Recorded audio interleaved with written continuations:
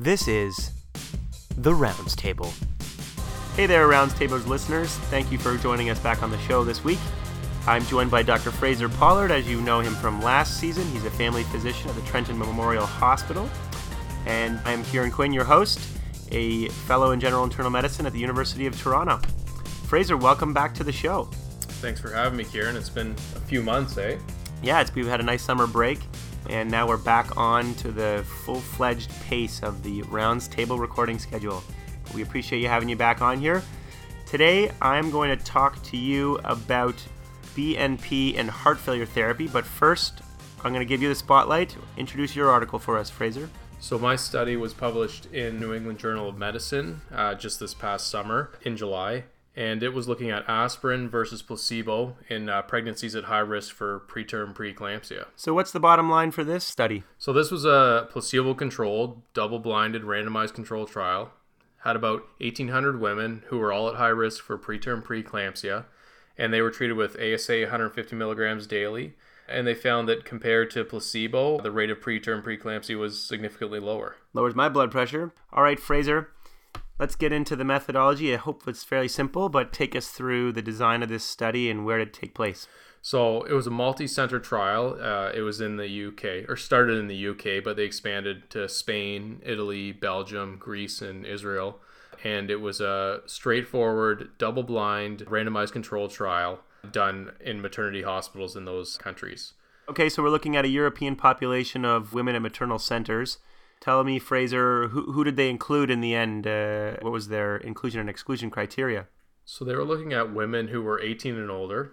They had to have a live singleton pregnancy when they were scanned at 11 to 13 weeks, and they had to be high risk for preterm preeclampsia, according to a screening algorithm they used for the study.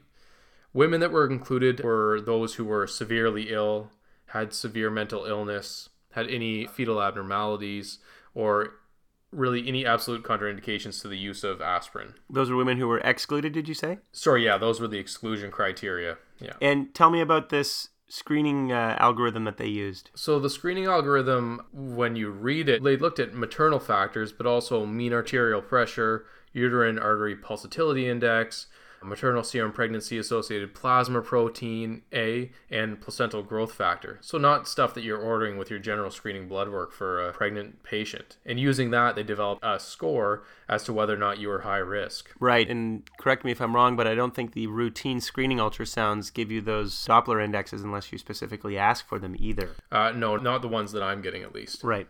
Okay, so we have some concerns about how this is going to apply externally, or the external validity, but either way, it's a well-designed trial, it sounds like.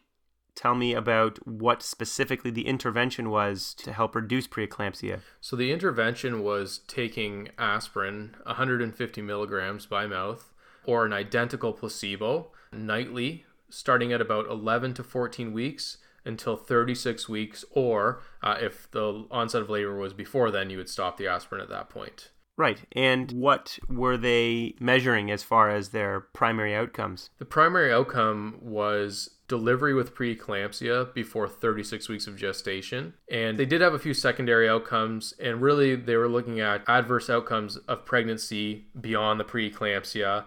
And then they were looking at stillbirth and fetal complications, and also neonatal death and neonatal complications. But the study wasn't powered to look at those things. They were just things they were tracking along with the main primary outcome. On aspirin, do they assess any safety outcomes with regards to bleeding and the possibility of aspirin use?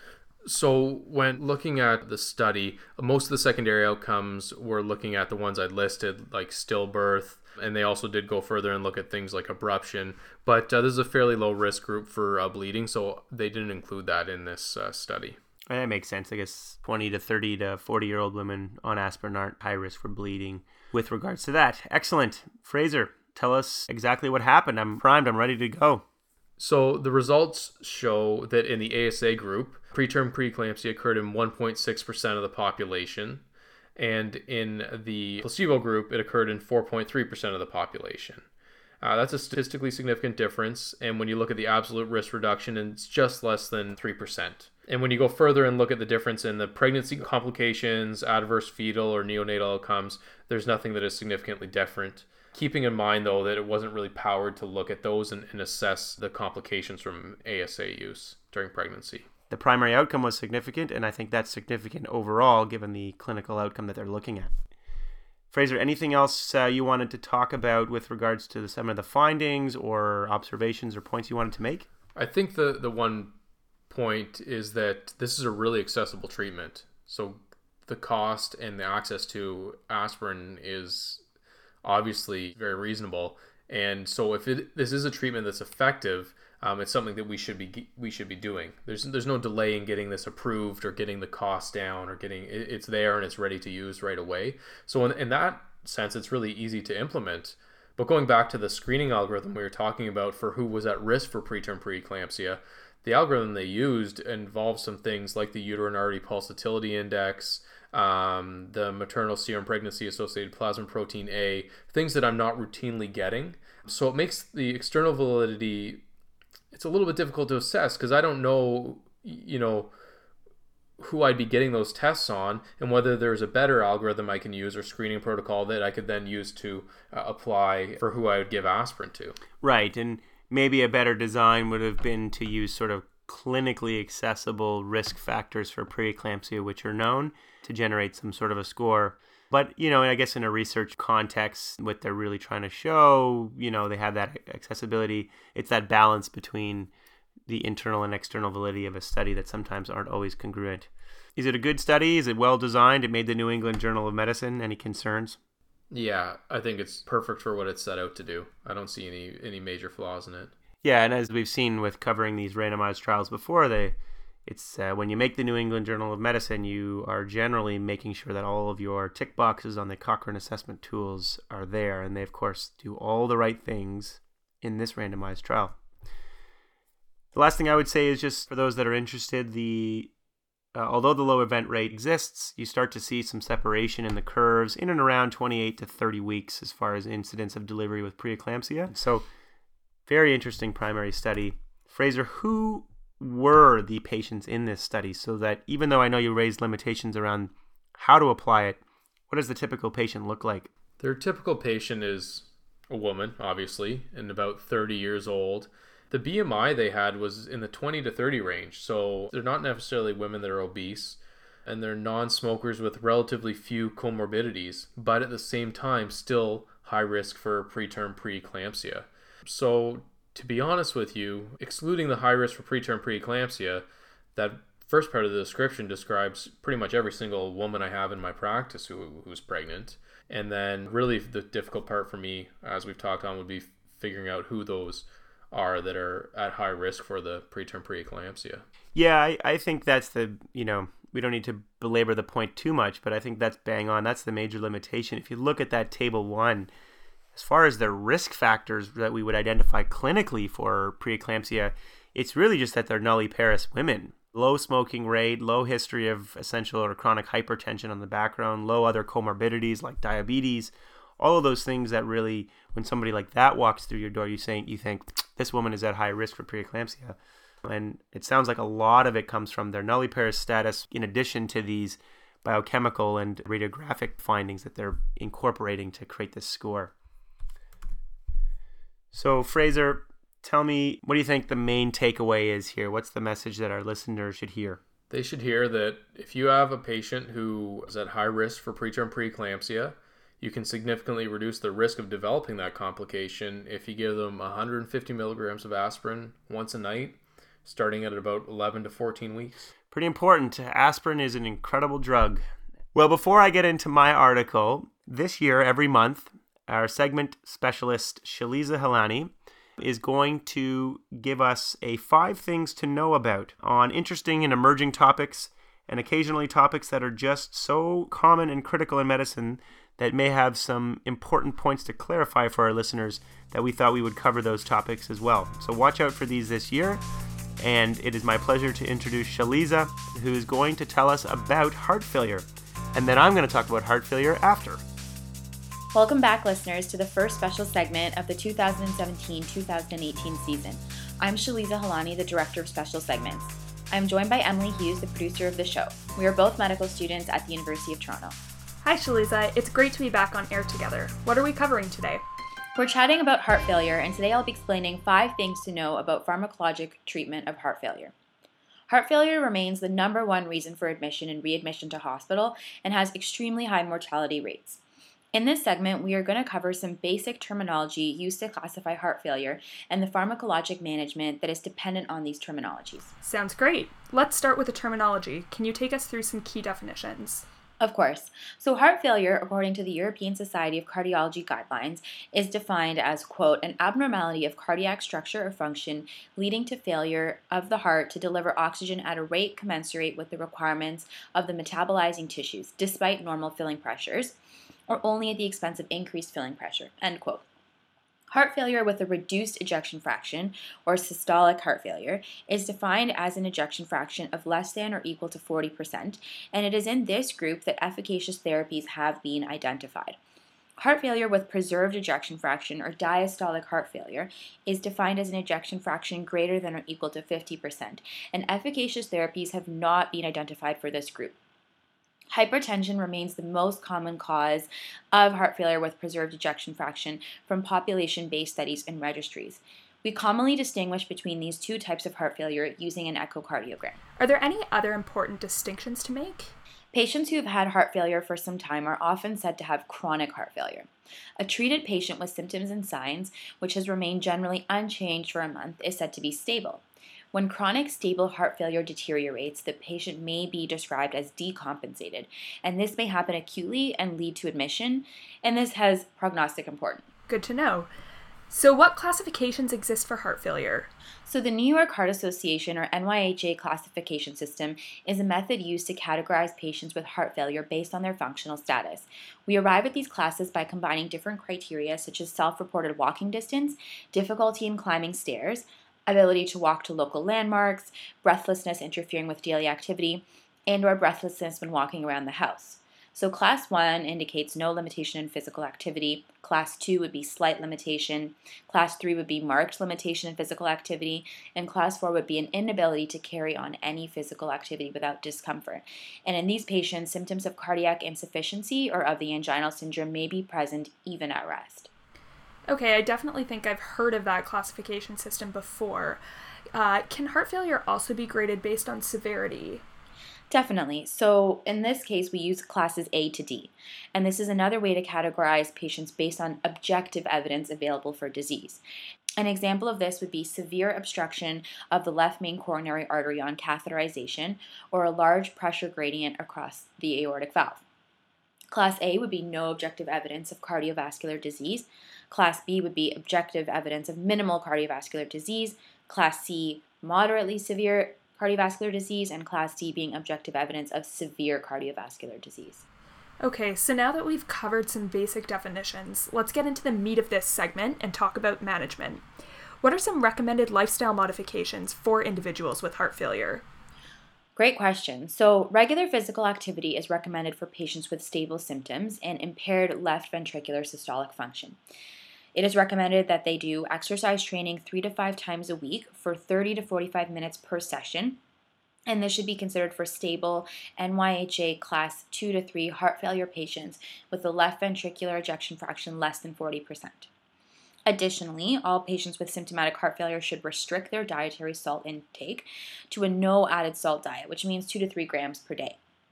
Patients with more advanced heart failure and fluid retention may be advised to restrict salt intake further to 1 to 2 grams per day, which is a low salt diet.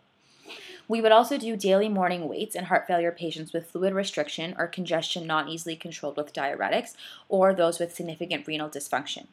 We also recommend fluid restriction of 1.5 to 2 liters per day in those with congestion not easily controlled with diuretics, or if they have severe renal dysfunction or hyponatremia. Okay, sounds great. Let's move on a bit to pharmacology. I assume there are different approaches to the management of chronic versus acute heart failure. Can you tell me about them? Yes. Let's start with the pharmacologic treatment of chronic heart failure.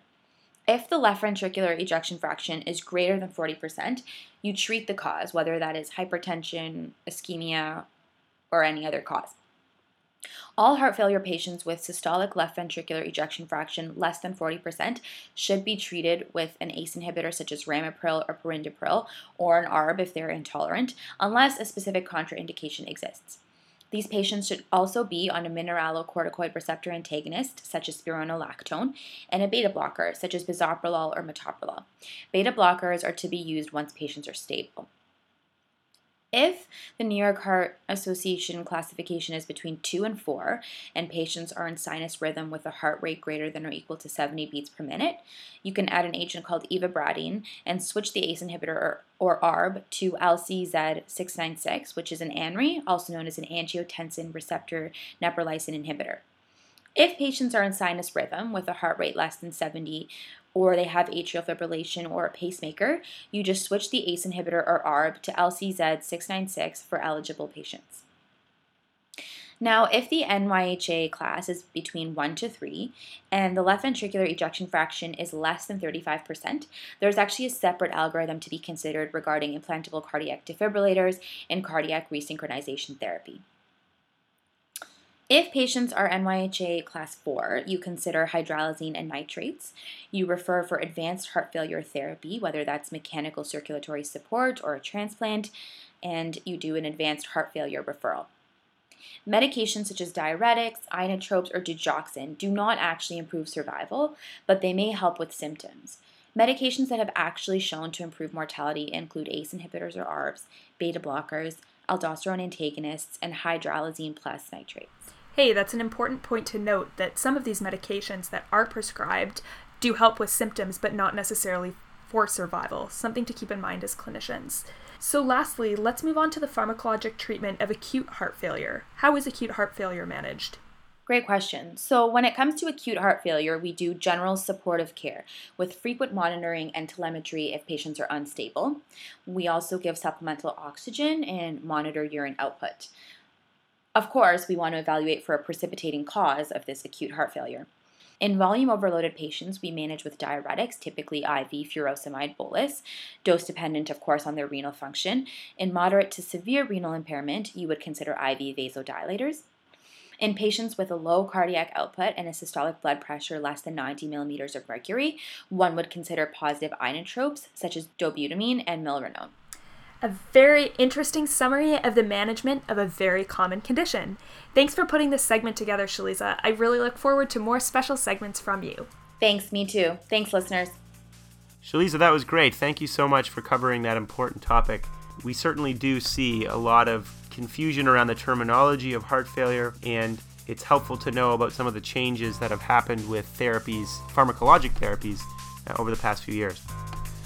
On that note, I'm going to guide you to the article that I chose for this week, which was published in JAMA in August of 2017 by Michael Felker.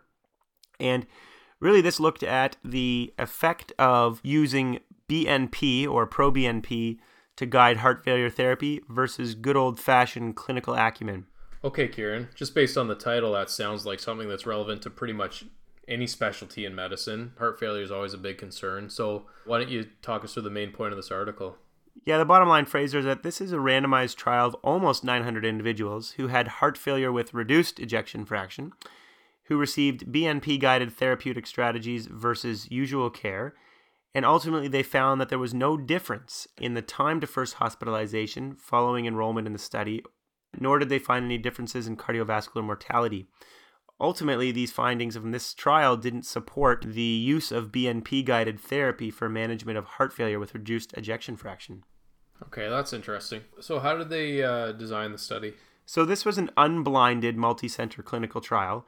Unblinded because you had to know somebody's BNP to be able to use it to guide your treatments.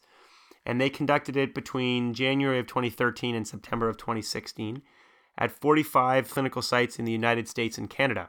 Who were the patients they led into the study? Yeah, pretty simple inclusion and exclusion criteria. You were included if your left ventricular ejection fraction was less than 40%. You had an elevated NT-BNP or BNP of 2,000 picograms per mil or 4,000 picograms per mil or greater, respectively, within 30 days. And that you'd had a heart failure event, quote unquote, within 1 year. And that meant that you had visited the hospital, the emergency department, or you were hospitalized for heart failure or required IV diuretic therapy as an outpatient. And then the exclusion criteria were that you'd had an acute coronary syndrome or been revascularized within 30 days, so that perhaps your reduced left ventricular function was just a stunning consequence of this event and may recover, i.e. that you had truly reduced ejection fraction chronically. Also that you had cardiac resynchronization therapy within 3 months, so a device put in. If you had end-stage renal disease, you were excluded. And if you were anticipated to have a heart transplant or mechanical support within 12 months, which would ultimately be the sickest of the sick, they excluded them from this trial because those patients really wouldn't be looked after by you or I, most likely, but more skilled heart failure specialist. Okay, fair enough. So what were the actual interventions for the trial? So ultimately, the objective was to answer the question whether an amino terminal pro-BNP or B-type natriuretic peptide, which, by the way, are biochemical markers of heart failure that predict severity and adverse outcomes. They wanted to know if using these biochemical tests as a treatment strategy improved overall clinical outcomes versus usual care in high-risk patients with heart failure who had a reduced ejection fraction. So they randomized in a 1-to-1 fashion individuals to a BNP-guided strategy or usual care. If you were in the BNP-guided strategy, which there's about 445 individuals, they were trying to achieve a target NT pro-BNP of less than 1,000 picograms per mil. And the physician was given free rein to use therapies to achieve that goal. If you were in the usual care group, you had your heart failure care in accordance with published guidelines. They used the most recent American Heart Association guidelines. And they really tried to emphasize to titrate proven neurohormonal therapies like ACE inhibitors and beta blockers for heart failure. They also discouraged serial measurements of BNP and NT-proBNP in the usual care group. What about the use of diuretics as far as therapies are concerned? Yeah, good question, Fraser. So diuretics were encouraged to be used as a second choice to chronic therapies unless there was obvious evidence of congestion, so sort of pulmonary edema on an individual. Then they were, free to use diuretics. But they were really trying to get them to use the established chronic therapies that have known mortality benefit. The only other thing I'll say is that all patients had blinded measurements of BNP at each visit, but only those in the BNP group were revealed to the MDs. And then they visited the physician at 2 and 6 weeks initially, and then every 3 months, unless the therapies were adjusted. And then they were seen every 2 weeks after to reassess how they were doing after their therapy was adjusted. Okay. What was the primary outcome they were looking at? Primary outcome was a composite of time to first hospitalization or cardiovascular death. And patients were followed for 12 to 24 months. It ended up being a median of about 15 months of follow-up. And they adjusted this primary outcome for age, sex, your actual ejection fraction, your BNP level, and whether you had diabetes or not. The secondary outcomes they looked at were the individual components of the primary outcome. Plus, they looked at all-cause mortality, total hospitalizations for heart failure, how many days you were alive. They also measured health-related quality of life, and then looked at some cost stuff like resource utilization, cost effectiveness, as well as safety outcomes. So very, very broad and robust secondary outcomes that they're looking at. Lastly, they had safety outcomes that looked at symptomatic hypotension, bradycardia, as well as hyperkalemia and worsening renal function. So I think a very relevant, applicable, and important set of outcomes that they've assessed in this trial. What were the main findings of the study then? So as I mentioned, just under 900 patients were randomized, but 450-ish in each. Now, I'm going to point out that was actually 81% of the planned enrollment, which was, how they had powered their study for sample size calculation, because the Data Safety and Monitoring Board actually stopped it early and said there's no way that this is going to be effective even if you enrolled the 20% more patients, so stop. And these individuals who enrolled had your typical heart failure risk factors. They were on decent medications, the chronic medications at baseline. The median ventricular ejection fraction was 25%. And the BNP levels were about 2,600, which if you remember their inclusion criteria would be greater than 2,000, so it all fits. Okay, so what were the event rates? Well, a very sick population. 15% of the individuals in each arm died, and 30% of individuals in each arm were hospitalized. So a very tenuous sick population a lot of events in this trial. So in that context, what were the primary and secondary outcomes? So they didn't find any difference in the primary outcome of hospitalization or cardiovascular death, nor did they find any differences in the secondary outcomes. Those were the ones that were specific to hospitalization, time alive, all that kind of stuff. The economic findings and the quality of life findings are not reported in this trial. Those are still to come. And who knows what they're going to show. I think the quality of life and economic analysis will be very interesting to see, but not reported. So no differences in any of the primary or secondary outcomes. No differences in BNP levels overall. But I will say that both groups, whether you were in the BNP-guided therapy or the usual care, had a reduction of their BNP levels by about 50%. And the adverse events that I mentioned were low and balanced in each group. So really overall, not that much to find as far as the differences between these strategies. Yeah, only 45% of the patients achieved a BNP level of 1,000. If you remember, that was the target they were trying to do as far as the intervention. And they didn't even get half of them down to that point. We don't know why this occurred. The trial didn't assess that. But prior studies that used BNP-guided therapy, that were sort of observational studies, found differences in important primary outcomes like this one, but they had huge differences in their drug rates. In other words, I'm wondering if one of the reasons that they didn't find a difference in this trial is that the rate of appropriate chronic heart failure therapies was so high at baseline, despite the fact that the target dosing was so low. Okay, so on the balance, is this a good study or a not so good study? It's like if you get into New England, if you get into JAMA and it's a randomized trial, it meets all the appropriate randomization, concealment, sample size, blinding, etc. that are paramount to a high-quality trial. Okay, and the main learning point for this article? I mean, you got to say that strictly using BNP to guide therapy doesn't achieve benefit over our good old-fashioned clinical acumen. But as I mentioned, I think this trial highlights that we really struggle to get our patients on heart failure meds at clinically proven therapeutic doses. And I don't think that you should dismiss BNP as a tool because we know that it's got prognostic value. And I often use it as a validation when I make changes to ensure that I'm, symptomatically making them better, but also there's some objective measure that I can say, all right, their BNP's come down. I'm heading in the right direction. So Fraser, let's move on to my favorite part of the show. I'll guide you there, as it would be, to the good stuff segment, where we're talking about what we're reading about. Fraser, what's catching your eye this week? There is an article. This is actually going back to June 2017 in Scientific American called Revenge of the Super Lice. And what they've found is about 2/3 to 3/4 of lice are actually resistant to the therapies that we use over the counter. So there's actually a chain of doctors popping up in the US, and there's one in Canada too. They call themselves lice doctors. And they're basically technicians that go around and take lice out because the therapies we have don't work anymore. A little bit, similar to antibiotic resistance, but with lice, so it makes people's skin crawl a little bit more. And for someone like yourself with recurrent lice infections, it's an important thing to keep in mind. Too much information, Fraser. But I would lice to see one of those physicians. Oh, man. That's also just gross. My segment I'm going to title Close to My Heart. Not about lice, thankfully, but an interesting article published in The Atlantic recently that talks about an initiative that reunites heart transplant recipients with their former organs for the purposes of education and therapy. So in 2014, there's this program called the Heart to Heart program, started by a Dr. Roberts. And he invites cardiac transplant patients to see and hold the hearts that came out of them after they undergo their cardiac transplantation.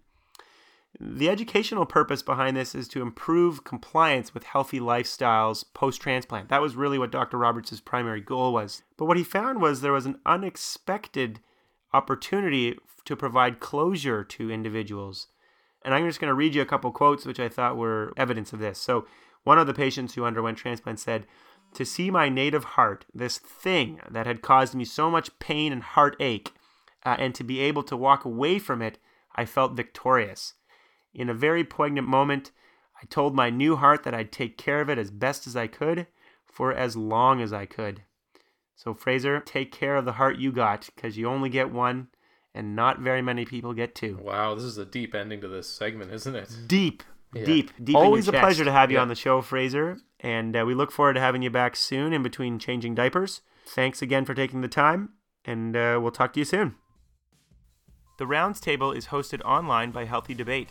You can read more at healthydebate.ca/roundstable, follow us on Twitter @roundstable, or on Facebook at facebook.com/roundstablepodcast.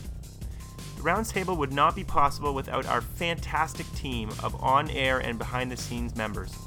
Thank you to our producer, Emily Hughes, audio editor, Emilio Garcia Flores, communications director, Anthony Maher, segment developer, Shaliza Halani, and faculty mentor and founder of The Rounds Table, Amol Verma. I am your weekly host, Kieran Quinn. Join us next week for an irreverent discussion of the latest medical research, because who knows what they have in store for us.